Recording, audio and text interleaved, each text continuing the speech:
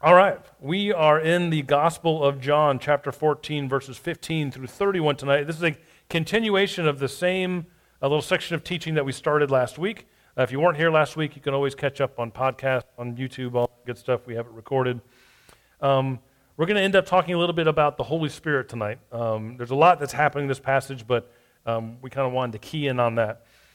Jesus is here as part of what they call his farewell discourse, which is lengthy in John, his kind of journey towards the cross, where he's preparing his disciples for what comes after the cross for them. And so it says this, verse 15 of the Gospel of John, chapter 14.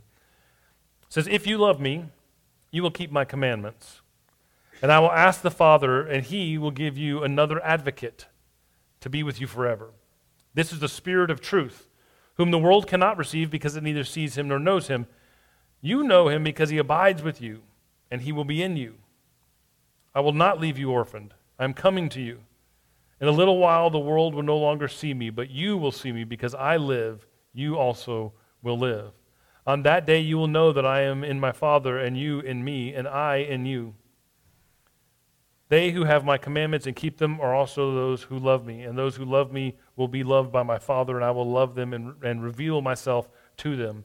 Judas, not Iscariot, said to him, "Lord, how is it that you will reveal yourself to us and not to the world?" And Jesus answered him, "To those who love me will keep my word, and my Father will love them, and he will come to them and make our home with them. Whoever does not love me does not keep my words, and the word that you hear is not mine, but is from the Father who sent me." Verse 25, "I have said these things to you while I am still here with you. But the Advocate, the Holy Spirit, whom the Father will send in my name, will teach you everything and remind you of all that I have said to you. Peace I leave with you. My peace I give to you. I do not give to you as the world gives. Do not let your hearts be troubled. Do not let them be afraid. You heard me say to you, I am going away, and I am coming to you. If you loved me, you would rejoice that I am going to the Father, because the Father is greater than I. And now I have told you this before it occurs, so that when it does occur, you may believe. I will no longer talk much with you, for the ruler of this world is coming. He has no power over me, but I do as my Father has commanded me, so that the world may know that I love the Father. Now rise, let us be on our way. For the word of God in Scripture, for the word of God among us, for the word of God within us, thanks be to God." All right, so tonight we're going to talk again a little bit about the Holy Spirit. As Jesus seeks to comfort his disciples, he talks to them about this good news of the Advocate, the one who will come as Jesus leaves. He talks about the Holy Spirit, and the church, I would argue, has been mostly uncomfortable and fighting about it ever since. We have largely not known what to do about this Holy Spirit, right? It's mysterious, it's strange, it leaves us at a little bit of a loss. We're not sure what to do with it. I thought this week back about something I had read a while back, and I looked it back up by one of the writings of C.S. Lewis in his book, The Problem of Pain.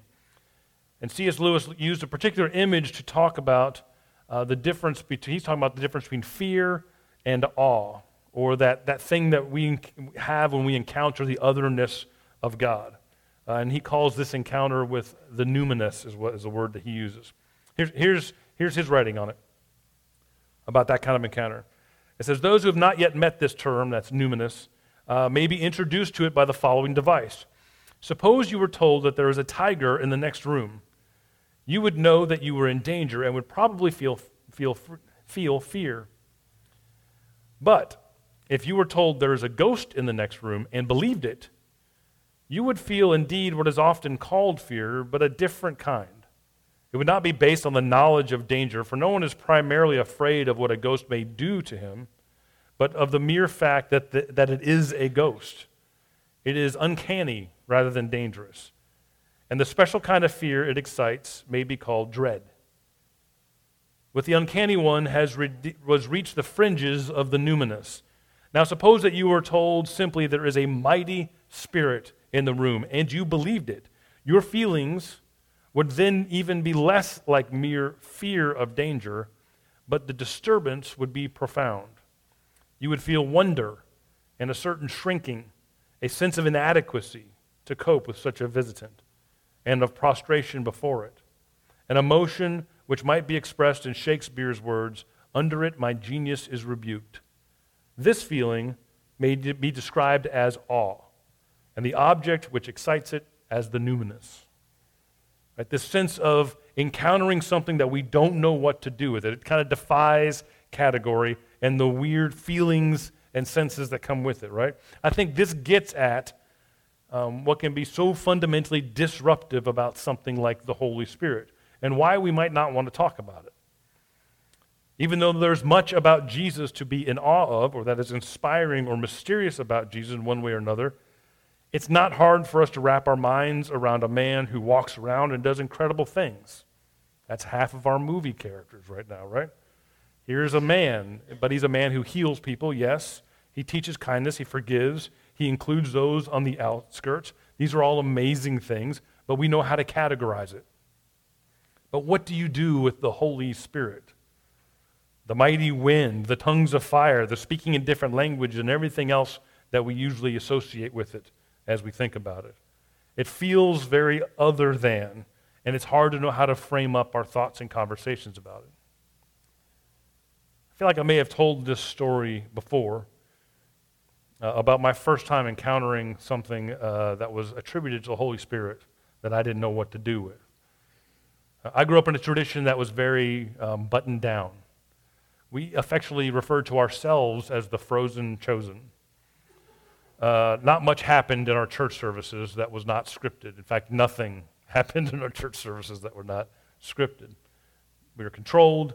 In our opinions, we were very cerebral and considered, although honestly we didn't really study much outside of our own tradition, but in our own minds we were. We didn't really talk about God in a way that went outside of our parameters, right? God for us, we would never use these terms, but honestly God was pretty tame and predictable. In ninth grade, I moved to about an hour away from the town I had grown up in. I didn't have many friends. One of the first friends I made had a father who was a pastor of another local church. Not too long after we moved in and we met, he invited me to go to church with him. I was just excited to have a new friend. I didn't ask questions. His friend pastored, my friend's dad pastored a church in a denomination I'd honestly never heard of before. It turns out it was a more charismatic tradition, which I honestly didn't even know really existed up to this point in my life. I was pretty sheltered. I went to the same school at the same church my entire life up to that point. We walked into the service, and the first thing I saw was a set of drums on stage, and I thought, that's strange. They forgot to take those down after youth group. And then the service started, and boy, did it start. I literally sat frozen for the next, what felt like 4 hours, because I was used to a very concise 1 hour service. In the first song, a group of teenage or college girls came down, all dressed very similarly, and they had these ribbons on these sticks, and they had this choreographed kind of dance they were doing with the praise worship that was happening with a full band, drums, in church. They were dancing in church. You did not dance in church. The church, the joke in my church is that we preached against premarital sex because we thought it might lead to dancing. The music had a beat to it, and it was eliciting a response from the audience. There was clapping and there was raising of hands. I did not know what to do. People from the congregation were talking back to the pastor while he was preaching. You would get kicked out of my church for that kind of thing. Sometimes people were yelling. In fact, at one point during the final set of music, which was lengthy, the person who was next to me, not my friend on this side, but the person who was next to me, stood up on the seat and began shouting in tongues. I literally spent most of that service sitting down, head down, trying to look like I was praying and kind of praying, but also trying to just pretend like what was happening around me was not happening. And at one point, when the guy stood up next to me, God's honest truth, I started praying that I wouldn't be possessed by whatever he was possessed by, because I was pretty sure it was evil. It had to be.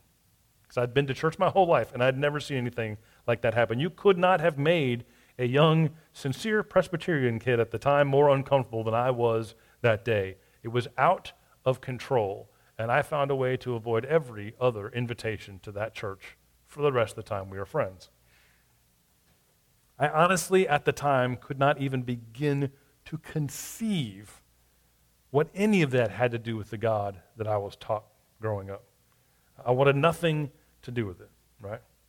Now, my exposure to the body of Christ and all the different parts of that body were very limited at that point. And I'm certainly in no interest today, have no interest in litigating the merits of different worship traditions. As you probably do, I know many devout, amazing people of faith who have churches and worship in churches that look very different from ours, and I am 0% offended by that. However, I do think that it illustrates a sense that many of us have when it comes to conversations about the Spirit. It is so different and so uncomfortable sometimes that we're not sure how to think about it. So we just try not to. Which gets me to one little tidbit in today's scripture that I'd never really noticed before this week. The Spirit feels so different, we honestly don't know what to do with it, we don't want to talk about it. And then it says this in verse 16, I never noticed it before this week. Verse 16 says, I will ask the Father, and he will give you another advocate to be with you forever. Another advocate. According to Jesus, the Spirit is another advocate that will always be with us. I have tended in my life to so thoroughly separate the work of the Spirit and the work of Jesus that I have missed this, and it honestly kind of stood out to me for some reason. That their work would be this close, that the Spirit could be another advocate as Jesus was. And don't get me wrong, there are some things that Christ did that need not be repeated. The cross, the incarnation, fill in the blanks. But in many ways, the Holy Spirit is simply carrying on the work that Jesus was doing in Jesus' physical absence, right? The Holy Spirit is another advocate. The Greek word here for advocate is paraclete, which might be translated in your Bibles. Maybe you'll hear comforter or companion, advocate, helper. It literally means called, the verb kletos, called, and para, alongside. Someone who's called alongside you, which is a pretty beautiful image. I like that term, advocate, here, though. Because anytime in my past, and this shows a little bit about what I was brought up with, anytime I've thought about needing an advocate in regards to God, it was in the sense that I needed someone to advocate for me to God, right? It was part of my theological upbringing to think I needed a good defense attorney. I have tended to think of it, the advocate, like a public defender, going to bat for me against a justifiably angry God. But I don't think that was the role of Jesus at all, and I don't think that's the role of the Holy Spirit. In fact, I'd see Jesus more as an advocate of God to us. Someone who's helping us to understand and see who God really is and what God is really up to. To use another term, I see the Spirit, I see Jesus as the glorification or magnification of God, a way for us to get a better look. The advocate helps zoom in on God's truest nature and character. And in this sense, at least, if not more so than this, I think the Holy Spirit is certainly carrying on much of Christ's work. It is another advocate. Now remember, in this moment, the whole point of this teaching of Jesus is to comfort the disciples. This whole section started off with, do not be afraid, with peace. He's been giving them some pretty difficult news if you read the scriptures leading up to this. The person that they have given up their entire lives for is now saying that he is leaving, and it hasn't been that long. He also told them that there's someone among them who will betray him, one who shares the table that will sell him out. Their world is about to be completely turned upside down in all of the worst ways imaginable. So Christ is trying to give them peace and comfort. Christ is drawing their eyes towards the continuity they will experience instead of the loss that they will experience. He tells them it will be okay. He tells them that they will not be alone, not ever. While Jesus is with them, and the Spirit to come will be with them, but the Spirit that comes will also be within them. There will literally never be another time, another place, another event, another celebration, another sadness or broken-hearted moment that they will experience alone. This is more than the sense that all those that we love stay with us, all that is true and beautiful. No, Christ is talking about something even bigger than that, more beautiful and more disturbing in the best ways. Because this good news of the Holy Spirit, what makes it good news is also what makes it so disruptive. The Holy Spirit reminds us and demonstrates to us that God is still present, God is still active, and God is still teaching us. And while this is all good news, it can get more than a little bit uncomfortable at times. Because let's be honest, we do spend a lot of time talking about God as a past event and not a living reality. We study God, but do we live with God? We believe in God, but do we actively relate to God?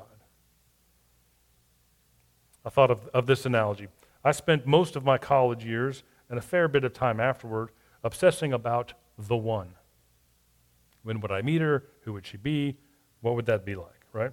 I had long, drawn-out conversations with others about the nature of this process and finding that person and what it would be like and why they were so slow to show up and accept my invitations. I had longer conversations about my successes. Those are shorter conversations, but longer conversations about my failures in the relationship arena and making this happen. I wrote horrible poetry in journals and pined away for this thing to happen one day. I sang along loudly in my car to songs about love that I had not yet had. But it was an exercise in thought, in belief. This summer, Sarah and I will have been married 20 years. It's hard to believe because we're like 30 years old. But this summer we'll have been married 20 years. And I have like zero connection whatsoever to those years, to myself in those years I spent worrying about the one. Not too long ago, I uncovered a bunch of old letters and old journals and stuff. I should have burned them on the spot because if I got hit by a truck on the way home tonight, the thought of someone reading that stuff now is mortifying. But it was so funny. I was reading this stuff, and I have it's my handwriting. I wrote it. I have no connection to it whatsoever.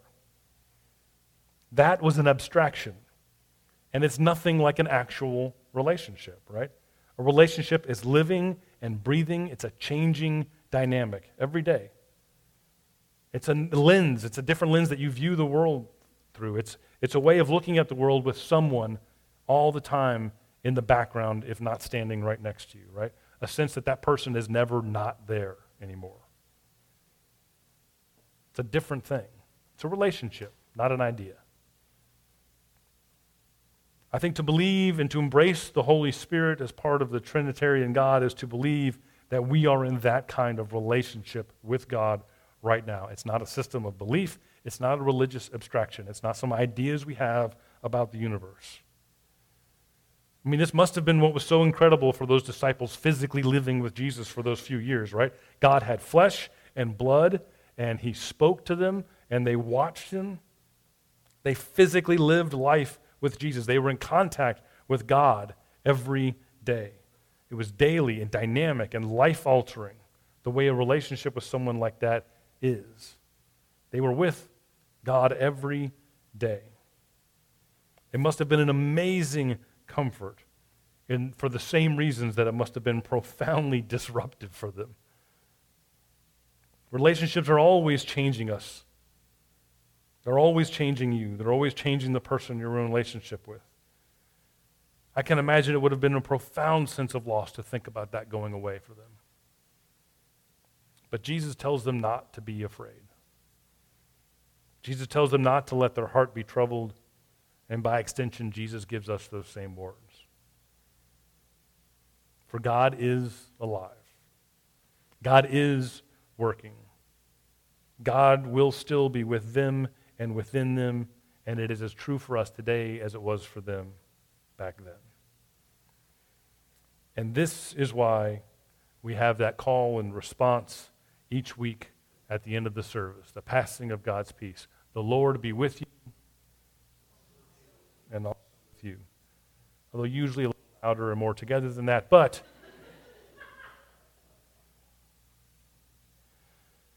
This is not just a tidy way of closing the service and saying, get out of here. You don't have to go home, but you can't stay here. The Lord be with you, and also with you is a promise we cling to. It is the good news that God is not done.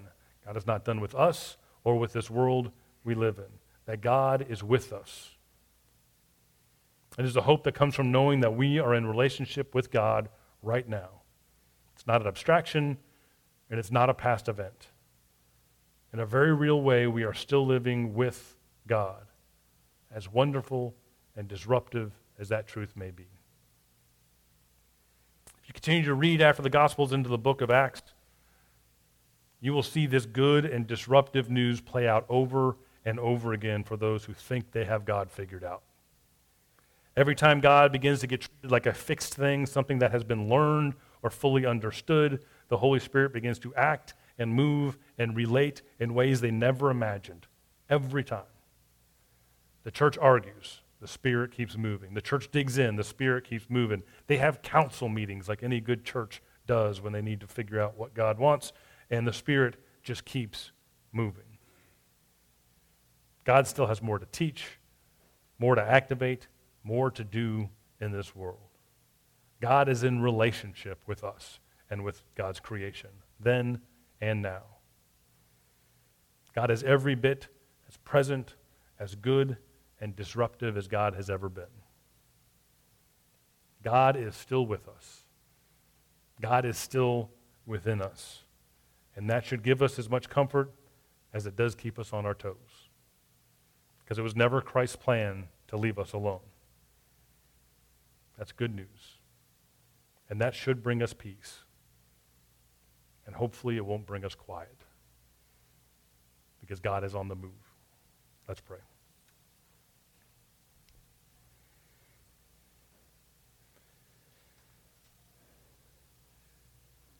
Lord, we confess that often we treat all of this as a thing that is settled and done. We talk about it as history.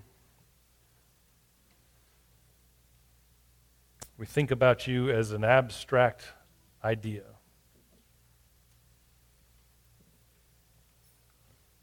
But God, may we lean into the good news of the Trinitarian idea. The good news that you are not just a God who is above us, that you are not just a God who at one point in history was actually with us, but you are a God who right now is living within us. That you are still moving and still working and still doing something in this world. That we, as creation, can be in relationship with you, the Creator. God, may we be comforted and disrupted by that truth. May we be comforted by the idea that there's no place we will go, nothing we will experience by ourselves anymore. And may we be disrupted by that same truth. God, we are grateful that you are a living and active God. May we never take that for granted. We love you and we ask all these things in your name. Amen.